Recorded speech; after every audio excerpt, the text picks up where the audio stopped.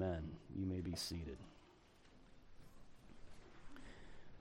If you have your Bible today, would you turn with me now to the book of Romans, chapter 6. The particular text I'd like to speak from for just a few minutes is on page 8.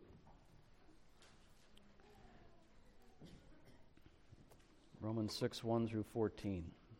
Thought since it was a baptism Sunday, maybe I would just speak from this text. So very, very rich. We'll just touch on some points, but Apostle Paul is writing, "What shall we say then? Are we to continue in sin that grace may abound? By no means. How can we who died to sin still live in it? Don't you know that all of us who've been baptized into Christ Jesus were baptized into his death? We were buried, therefore, with him by baptism into death, in order that just as Christ was raised from the dead by the glory of the Father, we too might walk in newness of life. For if we've been united with him in a death like his, we shall certainly be united with him in a resurrection like his. We know that our old self was crucified with him in order that the body of sin might be brought to nothing, so that we would no longer be enslaved to sin. For one who's died has been set free from sin. Now, if we've died with Christ, we believe that we will also live with him. We know that Christ, being raised from the dead, will never die again. Death no longer has dominion over him. For the death he died to sin once for all, but the life he lives to God. So you also must consider yourselves dead to sin and alive to God in Christ Jesus. Let not sin therefore reign in your mortal bodies, to make you obey their passions. Do not present your members to sin as instruments for unrighteousness, but present yourselves to God as those who have been brought from death to life, and your members to God as instruments for righteousness. For sin will have no dominion over you, since you are not under law, but under grace." This is the word of the Lord. Thanks be to God. And we pray for your Spirit's working with your word now, our Father, in Jesus' good name. Amen. So I've noticed something, and I'm sure many of you have as well, in the way that people react to Christian ethics. People really react, as you know, if Christians try to take their moral standards and hold them over other people. You know, they don't like that. You don't try to legislate your morality for other people and judge them. But it's interesting at the same time, people also really react if Christians don't hold themselves to those very same moral standards. People get very upset with Christians, and rightly so, when Christians talk about the grace of God, God forgives my sins, and they use that as an excuse to go right on being bad people and, mistreating others and acting in all kinds of wrong ways. You might have the same story. In my extended family, we've got situations where some kind of loud Christian has been really living in very, bad ways, and it just sours people around them on the whole idea of Jesus. So there's kind of this interesting sense that Christians, you need to get your own moral act together. And that is a big issue, and Paul takes it head on. You can see here as he opens up his text, he says, should we keep on sinning? Because grace is so gracious, should we just keep on sinning that grace may abound? And his conclusion in verse 2, you see there, I think we would all instinctively agree with. Absolutely not. He couldn't say it more strongly in the Greek that he's writing in. By no means. It's just like absolutely no way. And he goes on, if you've been saved from sin, the way he describes it, how can we who have died to sin? Jesus saved us from sin. We have, he says, died to it. We've definitively broken with sin because of Jesus. So how can you possibly then go on living in sin? And all of that, I think we would say amen. But verse 3 is a surprise. How can we keep on living in sin? Don't you know that we've been baptized? Now that, I think, is a surprise. Because if you or I were going to point to a time and a place in our lives where we died to sin, we definitively broke with sin, and from that moment on, it is just inexcusable for us to continue willingly living in sin, when would that point in time be? I very much doubt most of us would say, well, when I was baptized, of course. But that's what Paul says. He says, how can we continue living in sin? Don't you know that we were baptized? Now, that obviously raises some objections immediately, and they're good objections. Some of you would immediately say, wait a second, Pastor Miller, I don't know where you're going with this sermon, but There is nothing magical about baptism water. I mean, there was nothing magical about what just happened here with these two girls, and that's absolutely true. There's nothing magical about baptism water. Just because somebody has water poured over their head or they get dunked in a pool or however it happened, that does not mean that there is any automatic moral change, any automatic spiritual change. There are people who, most of you, I guess, in this room are probably baptized. You know, there are a lot of baptized people. They don't repent of their sins. They don't believe in Jesus. They don't obey Jesus. They go right on living like nothing happened. You see that in the Bible. You see that in your experience. So there's nothing magical about baptism. That's true. And that relates to another objection we'd probably want to raise. Are you saying, Pastor Miller, that baptism is some kind of like free pass? Like you can say, look, I'm baptized. That means I'm good. I can just kind of forget about, being serious about following Jesus, turning away from my sin, obeying him. No, baptism is certainly not a free pass. In fact, the whole point of Paul's argument here is that baptism actually imposes obligations on us. It doesn't exempt us from those obligations. So baptism isn't magical, and it's not some kind of like free pass. You got your hell insurance, now you're good. And yet, Paul says that in baptism, something enormous has happened. He says we were baptized into Jesus' death. We were connected in baptism to what Jesus did on the cross in some way that we were not connected before. And if you don't believe that and profess that that is true, you're actually not listening to the Bible, because that's what Paul says here. So I just am curious, what is going on with Paul's understanding of what happened in our baptisms? Well, what I want to do is I just want to put baptism on the shelf for a minute. I want to kind of step back with you, and I just want to take a moment, and I want to just look together at how, apart from baptism, how Paul describes in these few verses what I'm going to call two realms of existence. This is my language, it's not Paul's, and maybe you don't like it, which is okay, but I'm trying to sort of get at what he does here, and you can see it as you read through it. Paul talks about Christians here, people who believe in Jesus and follow Jesus. He talks about these people as if they have been moved out of one world into another world, almost. And probably the clearest place where he says that is the end of verse 13. Middle of verse 13, he says, present yourselves to God as those, notice the language, who have been brought, what? From death to life. Like you've been moved out of a realm of existence that actually could be called death, and you've been moved into another realm of existence that's called life. Now, notice throughout the text how he describes what it was like back in that old realm. Back in that old realm, you'll notice you and I had a really rough identity. And we had an absolutely awful destiny. He describes our identity back in that old world, that old realm, verse 6, as our old self. And if you look at the rest of verse 6, he says the old self that you and I had was enslaved to sin.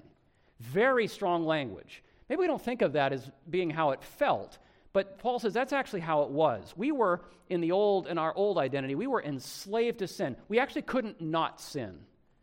He describes it in verse 12 as sin, this disobedience to God, this refusal to conform to what God wants for us. He says it reigns, it rules in your mortal bodies, making you obey its passions. And maybe some of you know what this is like. Sin gets into your body. It gets right down into the most visceral reactions you have to life. It makes you lust for things. It makes you lust for honor and envy your neighbor. And it can make you wrathful when you don't get your way. And it can make you really, really fearful that things might go to pieces if you don't feel like you're in control. And it can make you it gets into your literal physical reactions to things. Our bodies are made to want and made to react, and sin just grabs onto those powerful drives and passions, and it just starts to rule them. And many of you know what it's like when you can't stop the reaction. You can't turn your eyes away from that thing that makes you lust. You can't stop lying awake at night, wanting this or dreading that, or you can't stop the wrath that bursts out of you when something crosses you or whatever. Paul says that's how it was. Our bodily passions were ruled by sin.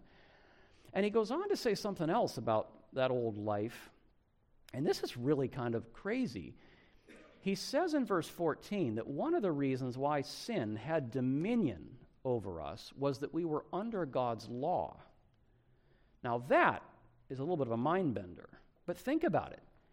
If you don't love God, you don't want to submit to God. You want God to kind of go away and give you his throne. What happens if you encounter God's law speaking to you and saying, thou shalt or thou shalt not? How many of you have ever raised a child and noticed something interesting about children? When you say, don't do something, does that make the child be like, oh, okay? Or do that? How many of your children are like, oh, absolutely? There's something about the law being commanded or forbidden, or worse still, condemned. It actually arouses more resistance.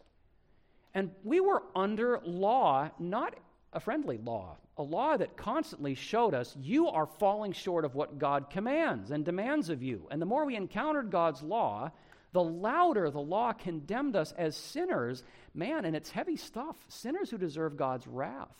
Sinners who deserve God's curse. And paradoxically, as Paul will go on to say in the next chapter of the letter, that actually aroused our passions to sin more. So that while we were under law, under this condemning law of God, we could never escape the tyranny of sin over our passions and over our conduct. And the end of that road, the awful destiny that we were facing as God's law condemned us and we kept on shaking our fist at him, was death. Death under God's judgment. That was the old self, the old identity, the old destiny. Death. But now, Paul says, notice the other realm that he describes. It couldn't be more different. I mean, we have entered a totally different realm of existence. And the way that Paul describes this new existence is that you have died to sin. It's as if in that old life that you used to live, you literally dropped dead in that life. You ceased to exist in that world, and suddenly you woke up in this whole other world. It's that dramatic. Well, what's so different about this new realm that we find ourselves in? Well, the awesome thing about this new realm, as Paul describes it here, is that the defining character in this new realm, the person in this realm who makes this realm what it is, it's not, thank God, me, it's not you. The defining character who makes this new realm what it is who? You guys should see this in the text. Who's the defining character who makes this new realm what it is? It isn't you and me. It's Jesus. It's Christ. We have been baptized, Paul says, into Christ. You want to figure out what life is like in this new realm, you got to see something of who Jesus is, because the defining realities in this new realm are not my sin and God's law condemning me and the death that awaits me because of my sin. The defining realities here are the death and resurrection of Jesus. Those are the defining realities here. And specifically, and I'll show you in the text, but specifically what Paul says here is that in this new realm, my relationship to sin and death now is defined by Jesus' relationship to sin and death. You guys with me? In this new realm, my relationship to sin and death and your relationship to sin and death are defined by Jesus' relationship to sin and death. And our relationship to God is defined by Jesus' relationship to God. Look how Paul describes Jesus' relationship to sin and death and God in verses 9 and 10. The first thing he wants us to know is, he says, we know that Christ, having been raised from the dead, is never going to die again. So the first thing you need to know about Jesus, his relationship to death is this. He's never going to die again. He is literally exempt now from any possibility that death will ever have any power over him ever again whatsoever. Death has zero power over Jesus. How can that be? Well, Paul goes on to explain in verse 9, in verse 10, the reason why death has no more power over Jesus is because Jesus has already died all the death it's possible to die. Like he has gone to the bottom of that well, and he's touched the bottom and come back. Because he took all of our sin, he died all of the death that all of that sin deserved. He paid our debt to God's justice, Paul says, once for all. Death has no dominion over him because the death he died to sin. He died for sin once for all, and that was it. He exhausted death's power. So that once our sins had killed him, Once God's justice has been visited upon Jesus and was satisfied, then the reality is our sins can't kill Jesus anymore. They're powerless to kill anybody anymore. And so, when he rises from the dead, Paul can say in verse 9, death has no more dominion over him. It's never going to happen again. He can never go back. He can never return to that realm of death because it's gone, it's done. He has killed death, if you want to think of it that way, and he simply and eternally, verse 10, just lives to God. The life he lives now, he just lives to God. Sin's gone. Death is gone. All that's behind him. He just lives to God now. That's Jesus. And the same is true for everybody in this realm that is defined by his death and resurrection. If Jesus died for your sins and my sins, if he took the condemnation of God's law for you and me, then the reality is, dear saints, you and I not only aren't condemned anymore, we can't be condemned anymore. There's no condemnation to those who are in Christ Jesus. And Paul gets very strong in verse 14. He says, sin will have no dominion over you because you're not under law anymore. You are under grace. God's law has been answered for you. Your death has been died. Your debt has been paid. Your sins have no more power to kill you than they have to kill Jesus.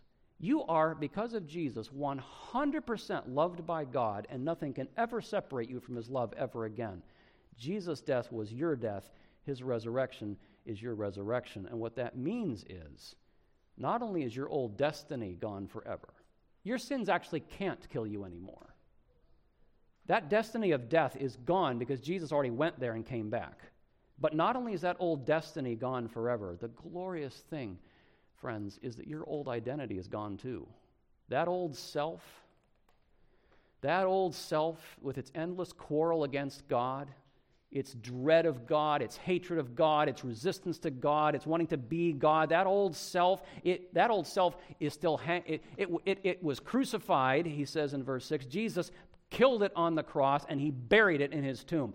That old self breathed its last. It's dead and buried in the old world. It's never coming back. That is not who you are anymore. That is not who you are in Christ anymore. Because you have passed with Jesus through the judgment of God, through death, into this resurrection life where he lives to God, and so do you. He says it in verse 11. Look at verse 11. You must consider yourselves, because of what has happened to Jesus, you must also consider yourselves dead to sin, dead to it, friends, and alive to God in Christ Jesus. You've got to consider that this is so. Now, working that out is a process in which, we still are, sometimes we fall back into the old habits of the old self. It's easy to forget who we are in this new realm. It's easy to kind of feel those old feelings of the old self, and kind of like we spend a lot of time living those old habits. It's easy to go back to them, but it's not who we are anymore.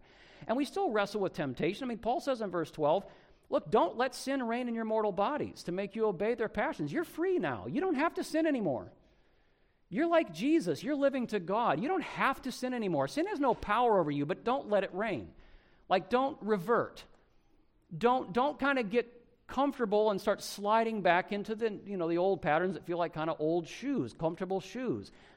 But the fact that there's a process of learning to live this new self that we now are, the fact that we do have a process that we're still living in of learning how to be this new self, does not change for one moment the fact that we have died to sin. That is definitively true. That is definitively true. We are not dying to sin. We are not making progress in being dead to sin. We're not, to quote the line from the movie, mostly dead. We're not mostly dead to sin. We are absolutely definitively dead to sin. We are comprehensively dead to sin. We're not dead to some sins. Like, I'm dead to every sin except the anger problem that just kind of hangs on. No, we are dead to all sin all the time, absolutely and comprehensively. We are dead to it, and what that means is sin is absolutely out of place in this new life of our new self, in this resurrection world that Jesus has brought us into. It has no place here. It does not fit this new self. It does not fit this new life. at all. Everything about sin is foreign here. It is as foreign to us to go on in sin as it would be foreign to Jesus to sin against the Father in this new realm. Because he died to all of that, we are dead to it too, as much as it still pulls us because our bodies have habits. Consider yourselves dead to sin, alive to God in Christ Jesus. But what was it, and I'm getting close to done, what was it, now we're back to the question, what was it that brought us into this new realm? What sprung us out of one realm into the next? When was that moment of transition? When was that decisive break? The old life, the old self. Well, the great transition, Paul says, he locates it in baptism. He does not locate it when you prayed a prayer. He does not locate it when you came to a decision for Jesus. He does not locate it when you had some spiritual experience on some mountaintop somewhere in your life. He says we were baptized into Christ Jesus. We were baptized into his death. We were buried with him by baptism. Now think about what baptism is. What just happened to these two little girls? In baptism, Jesus said, I want you to baptize people into the name of the Father, Son, and Holy Spirit. Baptism is when God gave you his family name. And he marked you publicly as someone who has passed with Jesus through death into life. The promise of baptism is as surely as water has washed your body, your sins, because of what Jesus has done, your sins are washed away. That's the promise that God gives to you in your baptism. The promise of baptism is because of Jesus, there's no condemnation. The promise of baptism is because of Jesus, you are under grace. And you must consider it so. That's the promise of baptism. Now, I know a lot of you are saying, well, I thought that happened. I thought that transition happened when I believed in Jesus. Well, that's true. The promise is you believe in the Lord Jesus Christ, you shall be saved, you and your household. If you believe in Jesus, you are under grace. It's absolutely true. You believe in Jesus, that is a transition, but it doesn't change the significance of baptism at all. And the best way I can illustrate this is my relationship with my wife. I was in love with Sarah long before I married her.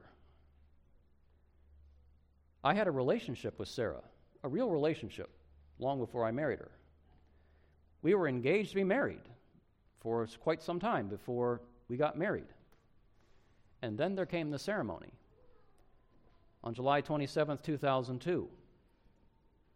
And the fact that we had a real relationship and a committed relationship before that date doesn't make the vows on that date one bit less significant. Because it was from that day on, when the vows were on the record, that our promises and our commitment to each other were now a matter of public record. This was the official start of our union as man and wife. And you know what? When Sarah and I experience sins in our relationship and we experience stresses in our relationship, we do not go back to all those warm and fuzzy feelings. Jack, do you remember in June 2002 how warm and fuzzy we felt? We don't go back to that. And we don't go to our feelings since. Like, I remember this day in 2011 when it was such a good day. I think we're going to make it. And we surely don't go back to our performance of the promises that we made on July 27th, 2002. Like, man, Sarah, the reason I'm going to hang with you is because you've just been so faithful to your promises to me. And I've been so faithful in my promises to you. Hopefully we have been, but that is not what we go back to when things really rock our marriage. You know what we go back to when things really rock our marriage? We go back to the vows. We go back to the promises. We go back, yes, to the ceremony, to the ritual.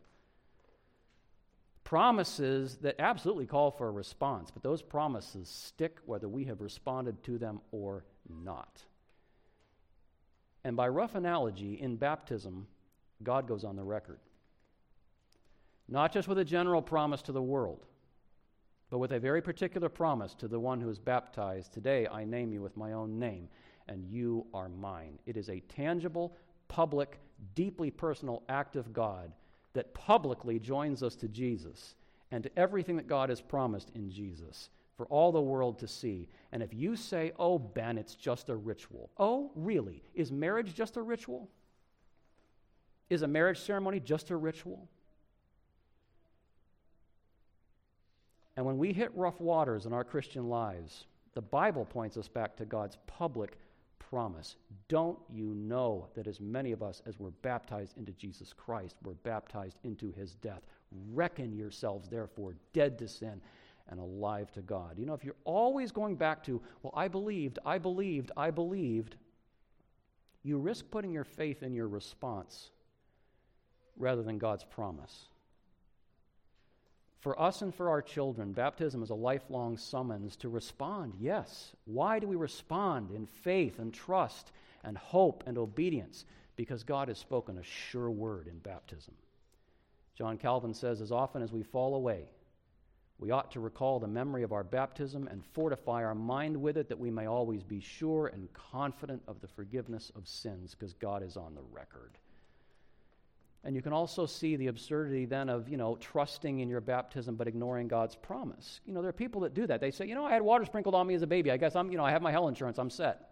I'm good. Even though I never pay any attention to what God has actually promised or, anything that he commands, I just kind of have this water experience in my life, and so I'm good. Well, that's obviously absurd, because Paul's whole point here is that God's work and promise in baptism is a summons to act. He says you were baptized. That means you're dead to sin and alive to God, and therefore God wants you to walk in newness of life. Love the promise of your baptism. And because you love that promise, refuse to serve sin. You're dead to it. Take your baptism as seriously as God does. Martin Luther, we're told, I've said this many times to you, that when he was really struggling and the devil was just after him, he would shout and throw his inkwell across the room and say, I am baptized. I am baptized. The problem for a lot of us, dear saints, is we don't feel dead to sin.